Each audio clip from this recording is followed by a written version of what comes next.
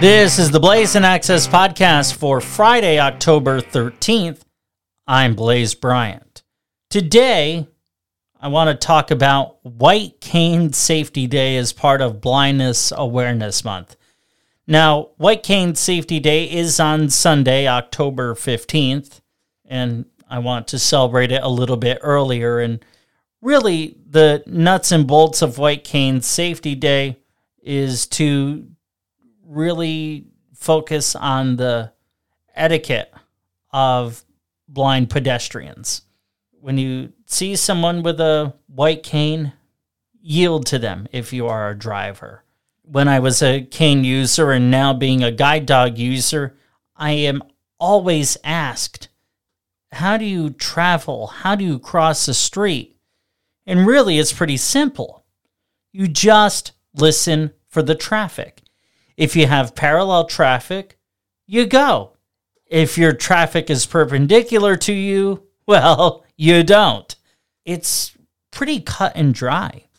And when it comes to traffic lights, some of them have the chirping noise or some sort of indicator noise letting you know it's safe to cross the street. I really like the modern design traffic lights that have the arrow on the button that is pointing toward which way is the crosswalk to help you get your alignment. And really, when it comes to alignment, traffic is a very good friend. Now, what I will also say is I find travel to be a bit more difficult than it used to be for several reasons. Cars are quieter than they've ever been. There is more distracted driving than there's ever been because, well, God forbid we miss something because there's such a pressure to be plugged into the world, for goodness sakes. It's unreal. Don't answer that text message. That text message can wait. You don't need to be looking down at your social media feed when you're driving in the car. This literally is how people get injured and sometimes killed.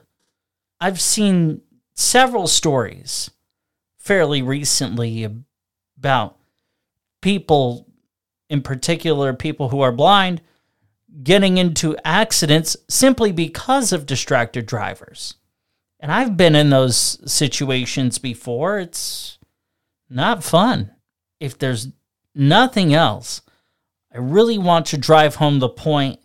Please be safe and look out for those who don't necessarily have the ability to look out for themselves. Plain and simple. What do you think?